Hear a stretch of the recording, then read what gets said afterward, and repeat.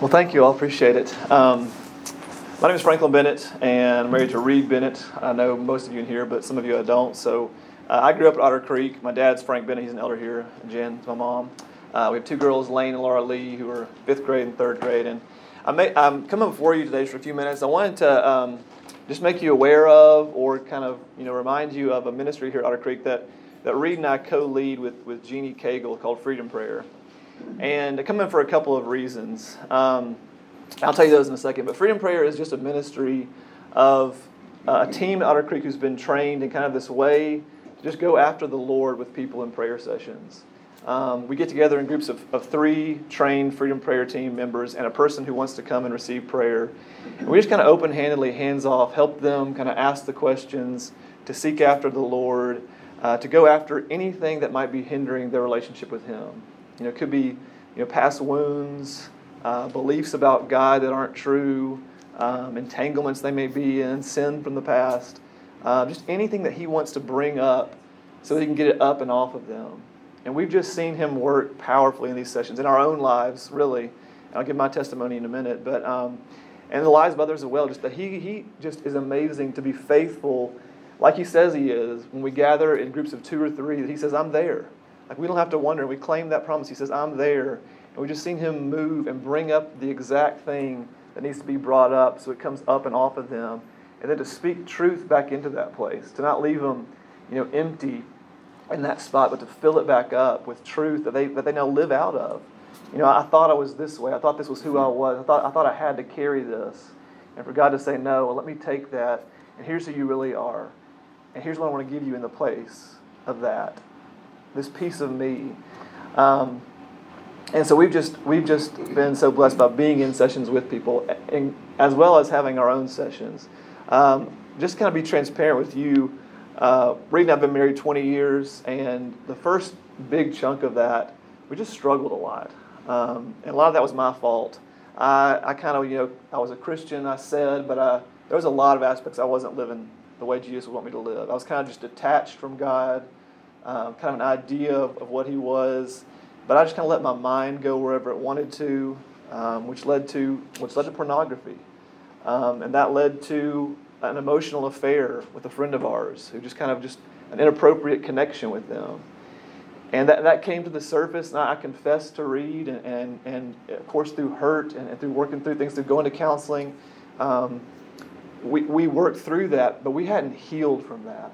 We hadn't gotten the heart level healing that we need. And so when you touch that place in her, she'll tell you like that, it was tender. It was raw.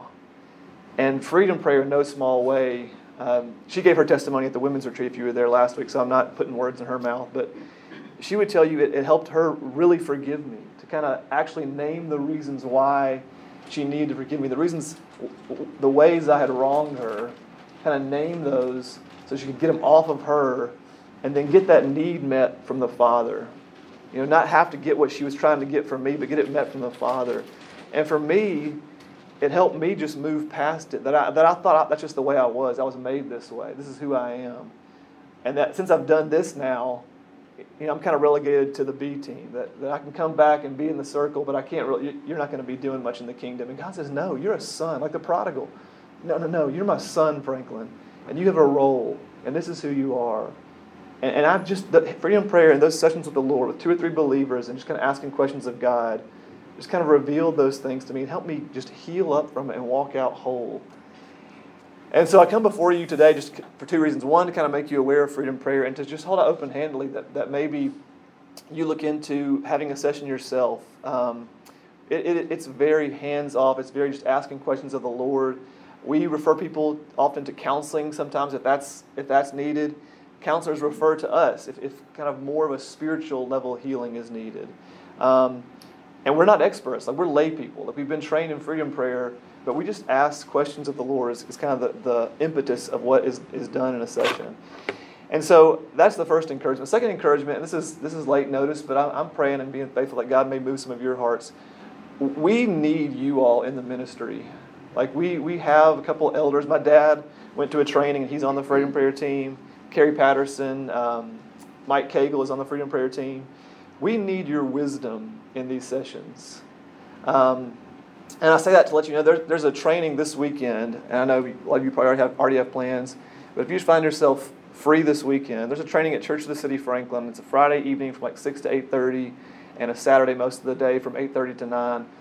And I just want to extend the invitation to you all, and I'll send the link to Paulette if you want to look into it, but just an invitation for you all to come and just hear what Freedom Prayer is, and to be trained in it. I go to a lot of these trainings and just teach a small piece of it, but my heart is just filled up every time to hear testimonies, to hear stories, to hear truth about how the Lord wants to relate to us.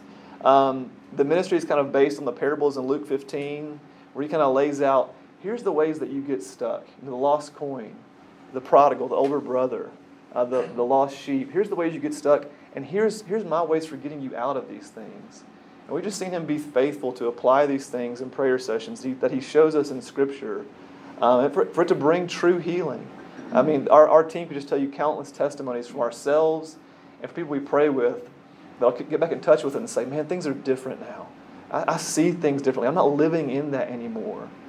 For me, anger is not the first thing that pops up with me anymore. It's not the first instinct anymore. Like God's dealt with that, and so we need you all because we need your wisdom. We need people in your stage of life to speak into these prayer sessions and to be a part of that ministry with us. And so I would love to tell you more about it. I would love if you want to reach out to me through the email to tell you more, to meet with you.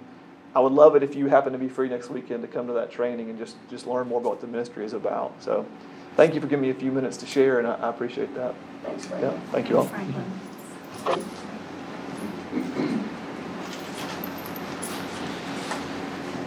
Well, good morning. So I don't know why I have a memory for strange things, but a few years ago, Randy Lowry spoke here at Otter Creek, and he said that every time he would take his mother to church with him when he preached, and she would always, on the way home, would try to say something encouraging or positive to him about his sermon. And so he said one Sunday, Mom gets in the car, and she said, well, son, you didn't have much to say, but you said it very well. And so I kind of hope that that's not the case today. So when I got Paulette's email about the class, and she had mentioned about things that I've done mainly through work on a national, local, and state level, mainly involving politics and community service, that I had not thought about talking about any of that stuff. So, because I've been focused on lessons from my life, and can you hear okay, Laura? Apparently not.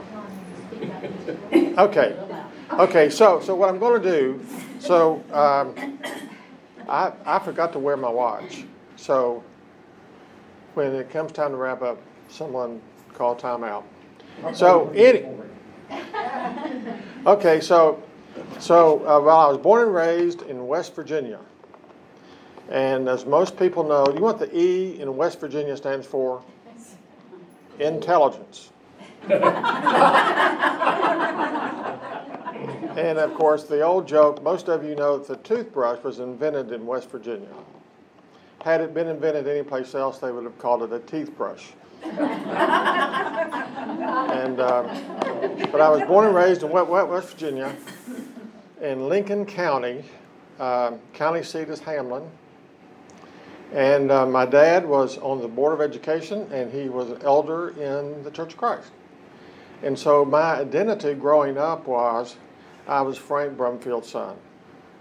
So when I was 12 years old, I was baptized. I've always had a heart. I don't remember a time in my life where the desire of my heart wasn't to please God. I don't remember a time. So my mother came and talked to me about being baptized, and I was certainly willing to do that.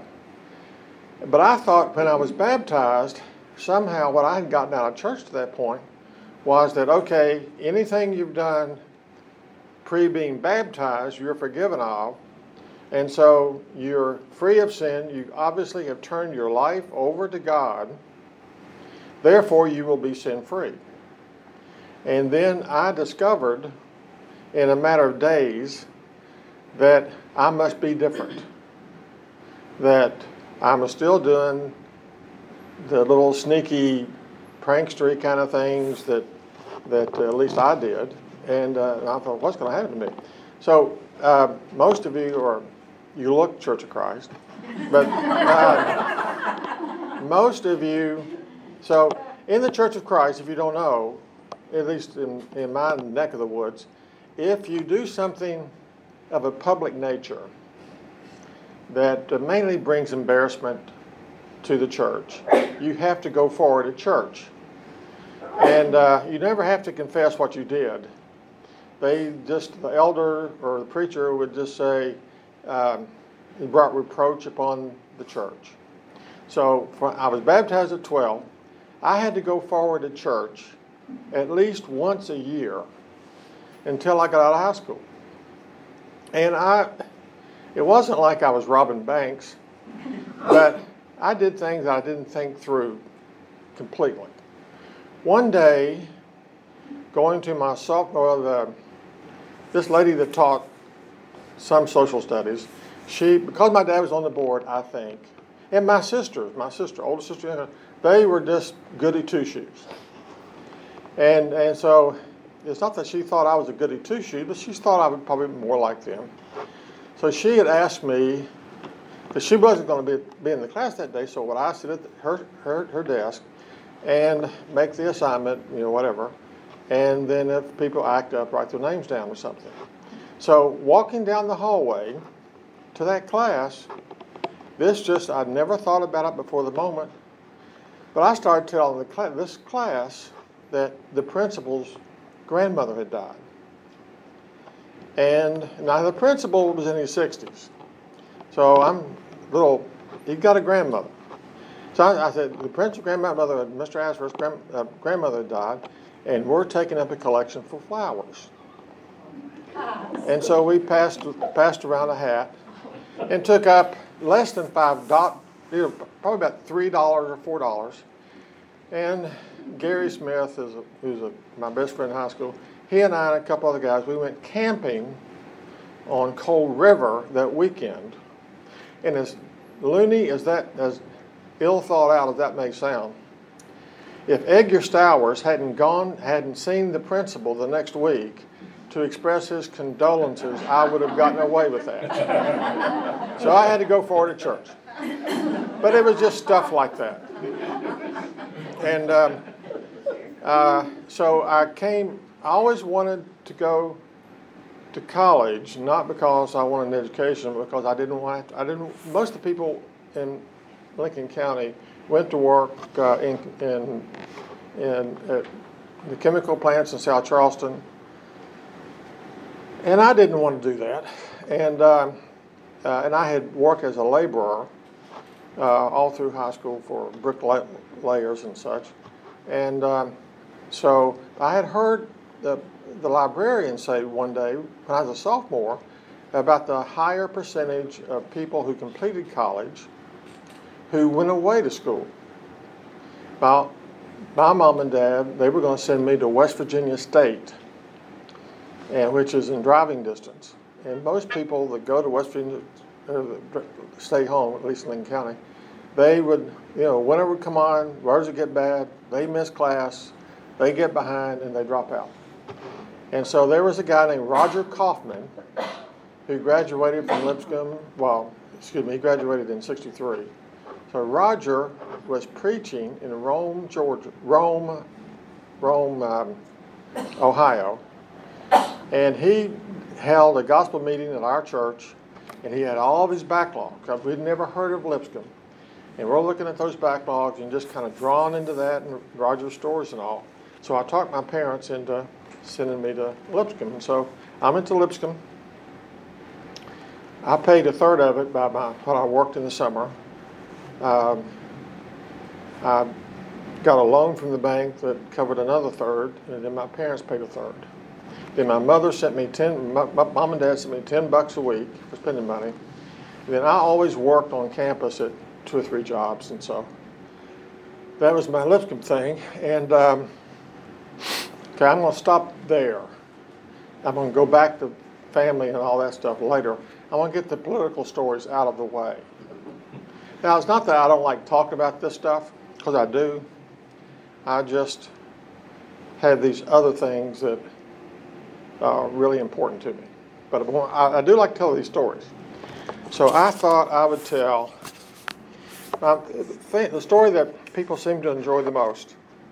And John was there. It was in 1980, the Republican Convention in Detroit. John was there working with us as a photographer. And anyway, so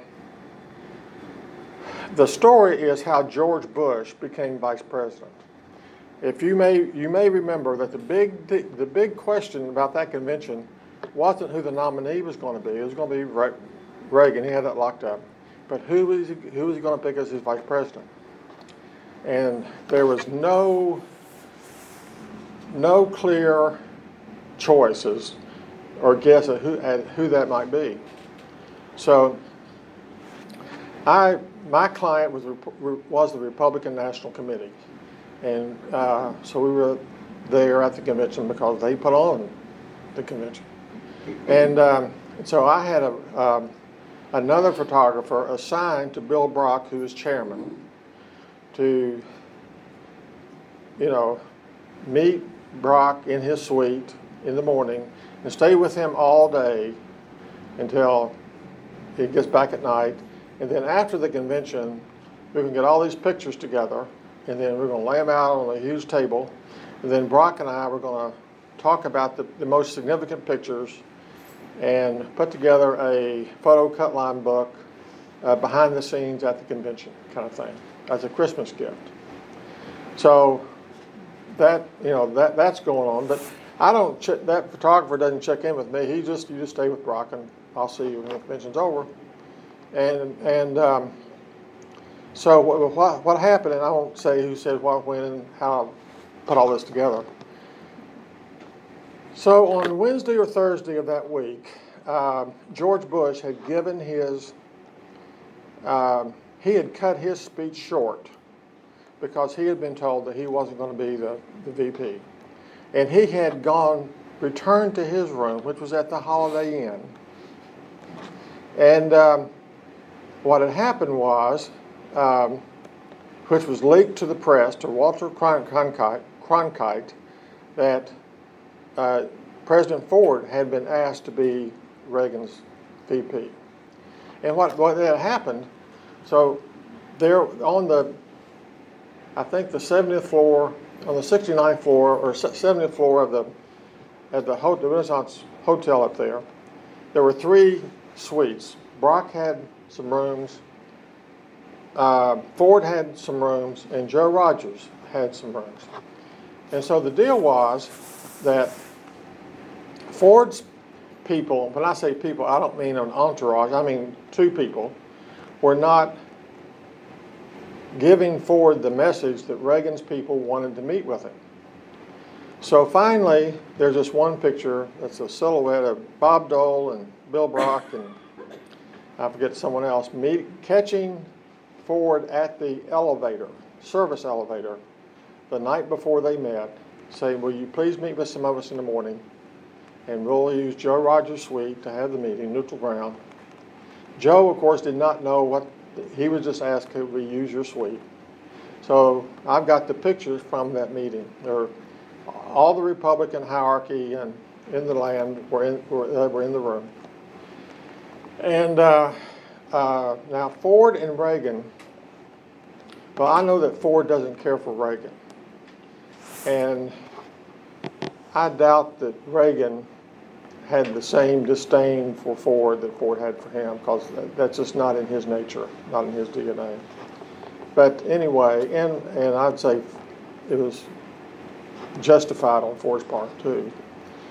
But so what happened when it was leaked? Everything's abuzz. Finally, at the apex of the tension, Ford walks down the back stairs, 70th floor to the 69th floor, and goes into, and Reagan had the whole floor, goes back in the suite, but back in the bedroom, tells Reagan that he's not going to accept it.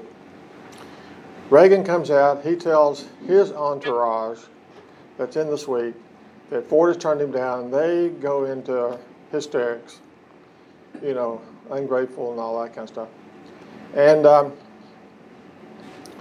And so Reagan, as we now know, is basically a consensus decision maker, meaning that, who all do you think? Who's the next on the list was what he asked.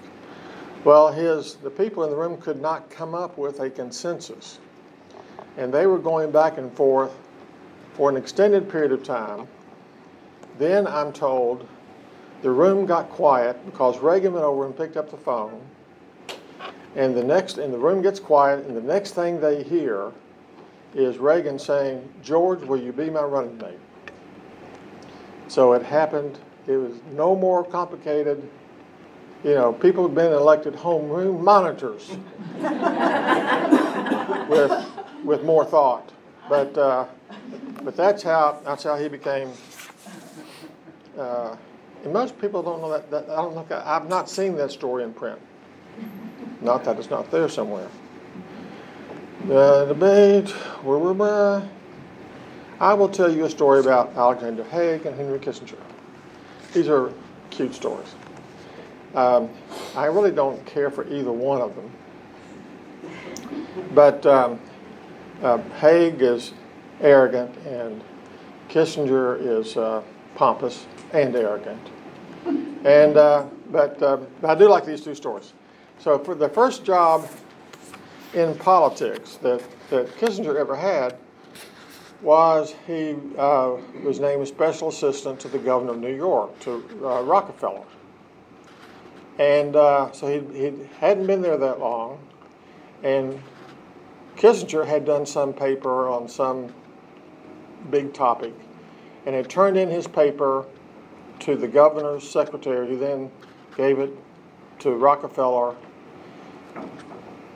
Henry comes into his office the next day, and on the cover of the paper, it's been returned to his desk, and there's a note that says, "Henry, is this the best you can do?" So he gets, so he's saying, he's trying to figure out what he missed, and so he pores over that, tries to tweak it, turns it back in again, comes in the next day, it's the same document now is back on his desk with the note, "Henry, is this the best you can do?" Did that 3 days in a row. So finally, Kissinger's had enough. He goes in to Rockefeller's office, the governor's office, and says, "Why do you keep asking me, is this the best I can do?" And Rockefeller says, "Well, is it the best you can do?" He said, "Yes." He said, "Good, I'll read it."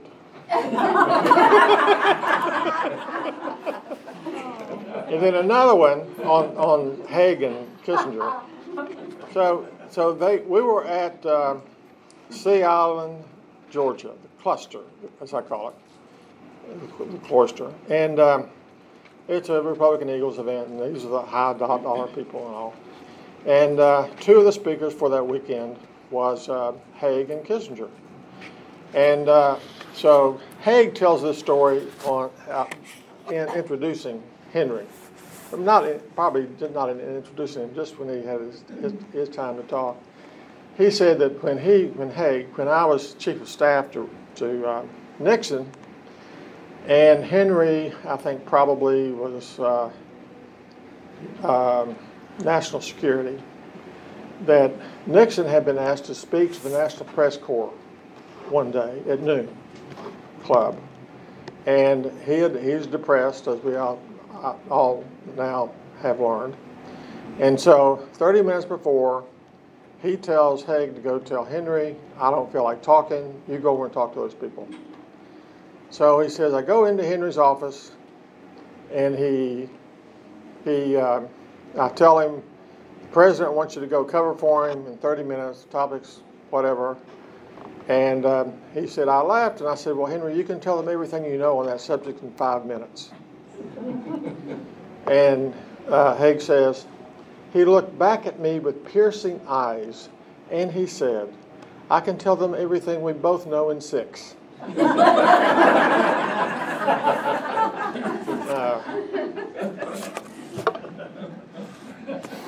I will tell you, President Ford. I'll tell you 1 or 2 Ford stories, 1 or 2 Reagan stories. So, somewhere back there in the early 80s, I had this idea to put together these dinners called Salute to Productivity in association with the Associated Builders and Contractors nationally. And the way it would work is that I would staff and orchestrate the fundraising thing. Basically it's, buy a $10,000 table kind of stuff. And we would do it in 10 cities. And then I got an agreement. I met with Ford at Joe Rogers' house and pitched him on the idea early on, of course. He agreed to the 10. So we did those for about a year. The first one we did, and I'd been around Ford before, but never like this. So I had, the routine would be, we wanted to do them in cities where it would be a big deal to have a former president. And believe me, in the 80s, having a former president was a big deal in Midland, Texas. And in fact, they didn't have a hotel large enough to host the black tie event. So we first go to the hotel, to the suite. We go through our little stuff. Then we go over to the hotel, over to the convention center, which could host the thing. But anyway, we get to, and this is the first time I'm with him, with just the 2 of us. So we're there, and we first do a VIP event, which is the only place you get your picture made, and those for people who bought or sold 2 tables. And then he and I went to a holding room, and for about an hour, and then we go do the event, do big lead. And so we go in this holding room, which is about as big as about 1/4 the size of this room. And it was sparsely furnished, and I'm not nervous around Ford. And for some reason, I really haven't been nervous around these kind of people. So we're sitting on this sofa. There's only one place to sit, is a sofa. And we're sitting there. Oh, and at the VIP event, they gave Ford a pair of very nice cowboy boots, and they gave me a pair of cowboy boots. Ford's shoe size is 10.5D. And so we're sitting at that sofa. There are no cell phones, so there's nothing to do. We're there for an hour. So he puts his hand up on the back of the arm of the couch, and he looks down and he says, hey, Steve, what do you think those boots cost? Well, I thought that was kind of funny, that he's been a former president. Why would he be impressed with the cost of a pair of very nice cowboy boots? And I said, well, President Ford, I know what yours cost. I know what mine cost. The pair they gave me cost $750. And the pair they gave you cost $1,250. He goes, really? I said, yeah, that's what they cost. And which I think is, Gerald Ford is very much like probably your father or grandfather. He's frugal. He never thought he would be a vice president. His goal, political, was to be Speaker of the House, but it never happened, but to be the majority leader in the House. In fact, even when he retired as vice president, he lived in a rented house at Beaver Creek at first.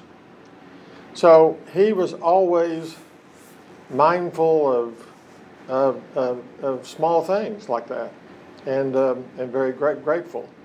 And so, of course, So we're going from, okay, so we leave this Midland, Texas thing, and it just on this event, he and I are flying together. So we get in the motorcade, which is about 3 cars. We get in our car, and of course he puts his hand on the top of the car before he gets in. He yells back at Lee Simmons, his valet, and he said, "Lee, don't forget those boots." So we get to the airport, and so we're in a Citation jet, executive seating. So he's sitting here, I'm sitting here, facing the front. There are 3 agents on the plane, and then there's Lee Simmons. And so the flight from Midland, Texas to Chicago is about 2.5 hours. And pretty much that whole time, we either talked or he read newspapers. Newspaper after newspaper. And he was not feeling well that night, and yet he was, I thought he always got kind of a bum rap as not being bright. But if you're 70 years old and you're swimming and you're leading this kind of lifestyle, that's pretty good. You ought to be allowed to stumble every now and then. So, I will tell you one quick. So we get to Chicago, and there they opened up. Midway wasn't even open then, but they opened it up for his plane to land. So we landed like at 2:00 in the morning.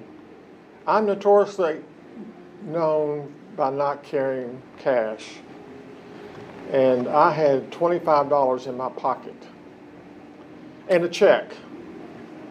And my thought was, and I knew I was going to be flying into, but I thought we were going to land at the O'Hare airport, and I'd go over to that hotel right across from the airport, and I would check in, which I had not reserved a room, but I was going to check in, and then get them to cash me a check.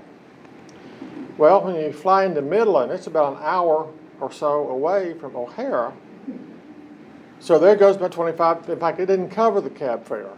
So I get in the cab fare, and I tell this, I'm still in black tie. I tell this guy, I said, I only got $25. Will you do it for that? He said, yeah, he will. Takes me there. I go in, but I'm going to go in and get a check. So the hotel is full. I can't get a room. I then go over to the airport, which is basically shut down for all practical purposes, change into something like this, and sit there until 7 a.m. And I was reading my paraphrased Bible, and I thought, now look at yourself, Mr. Big Shot. You've been with the president for 7 or 8 hours, and who cares? Looks like goodness doing you. And then on Reagan, the thing that has always struck me most about him is he's never met a stranger. He would carry on a conversation and enjoy it with a chair. He wants to. If he were here, he'd want to tell you about this stand and where this wood or whatever it is came from, and he will talk. And it's on and on. So, but the first photo session that I did with him in the White House, which was after he was shot, we did it at 3 different places. But in the Oval Office, we were in there for a while, and on his desk was a piece of lucite about the size of that card, and it was encased in the lucite was a handwritten note, and it said, "Thought for the day. You can be too big for God to use, but you cannot be too small." And it was signed Nellie Wilson Reagan. And then around the Oval Office, in discreet places, not, framed on the wall, but just about note card size, business card size, just quotes from Isaiah and other places in the Bible. He had those around. I remember one more quickie about him, then I'll tell you one funny one. So during the campaign in '84, we did his campaign in '84, nationally. During the campaign in '84, we had a Bible study at Reagan Bush. And so somewhere in that summer, the campaign staff was invited over to the White House for a reception. And so there's a receiving line, and I'm watching, and I've been associated with Reagan enough that I know the routine of receiving, keep moving. So about this one administrative assistant type young lady from the campaign gets up to Reagan, and she invites him to the Bible study. And then he takes her hand, and I looked at his hand, and he grips it with both hands, and he kept her talking until she becomes what else to talk about. And I've seen that in other situations with him, but he was so hungry to hear something, my prayers are with you, God bless you, you're in my thoughts. He's so starving for that spiritual connection with anyone that would dare advance it, that when it came along, he did not let it pass. And so one more. Oh dear. Well. Sorry. Okay. Lessons from life. I'm going to talk to you about my marriage. Sue and I were married 39 and a half years. A good portion of those, well, I can't say most, many of those years were good. About 7 or 8 of those years were bad. They were real bad. The last 11 were the best.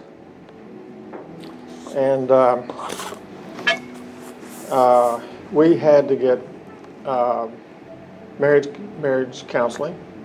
We did. We chose to do that. And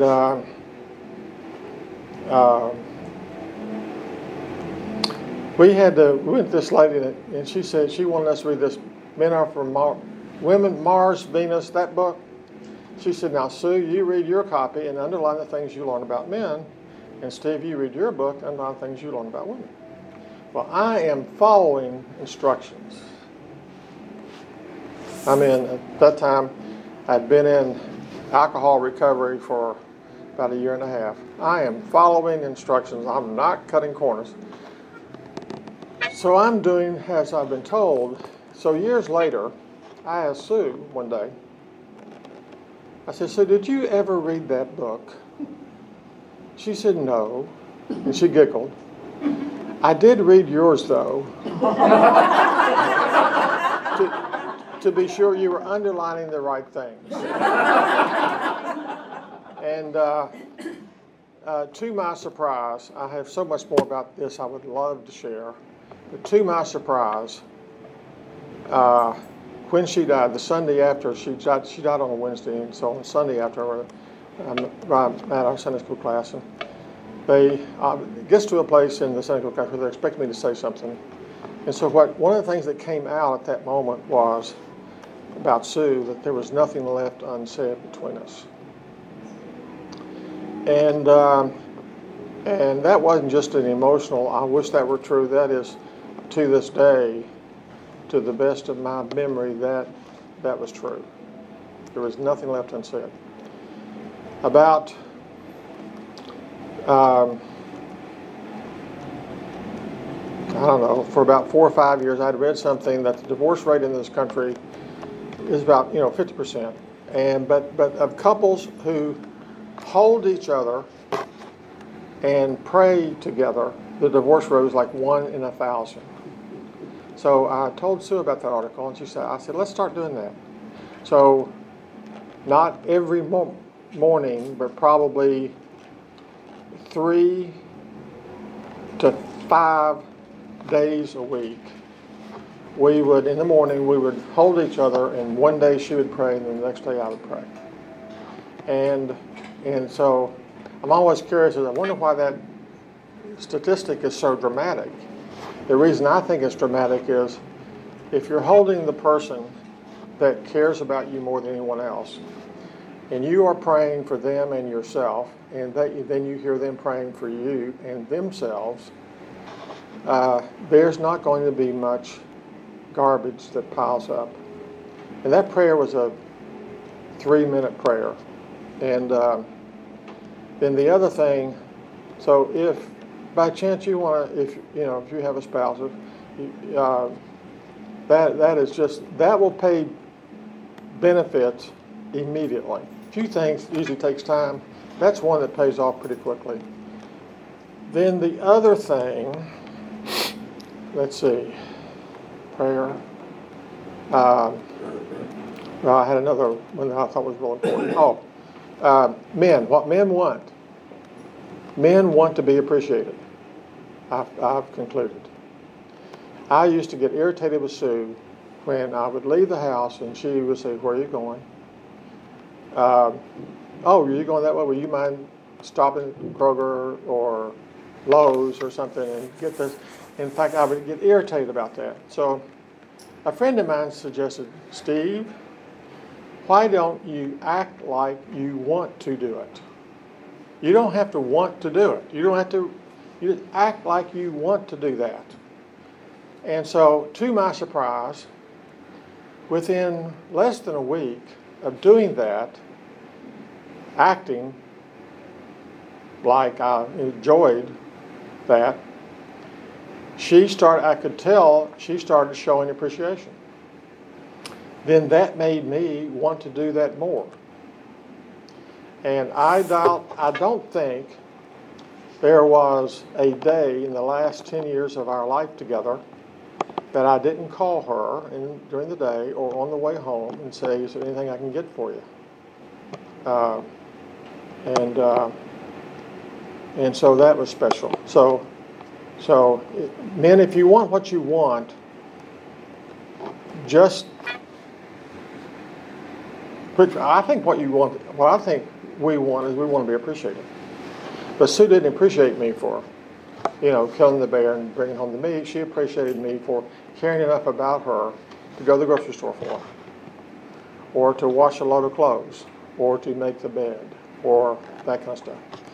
One last thing. Sue died on June 7, 2007. June 13, 2007.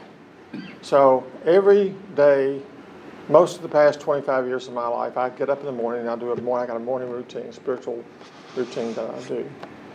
And one of those items I do is a gratitude list. Write down 5 things I'm grateful for. Not the 5 most important things, but the 5 things I'm grateful for at that moment.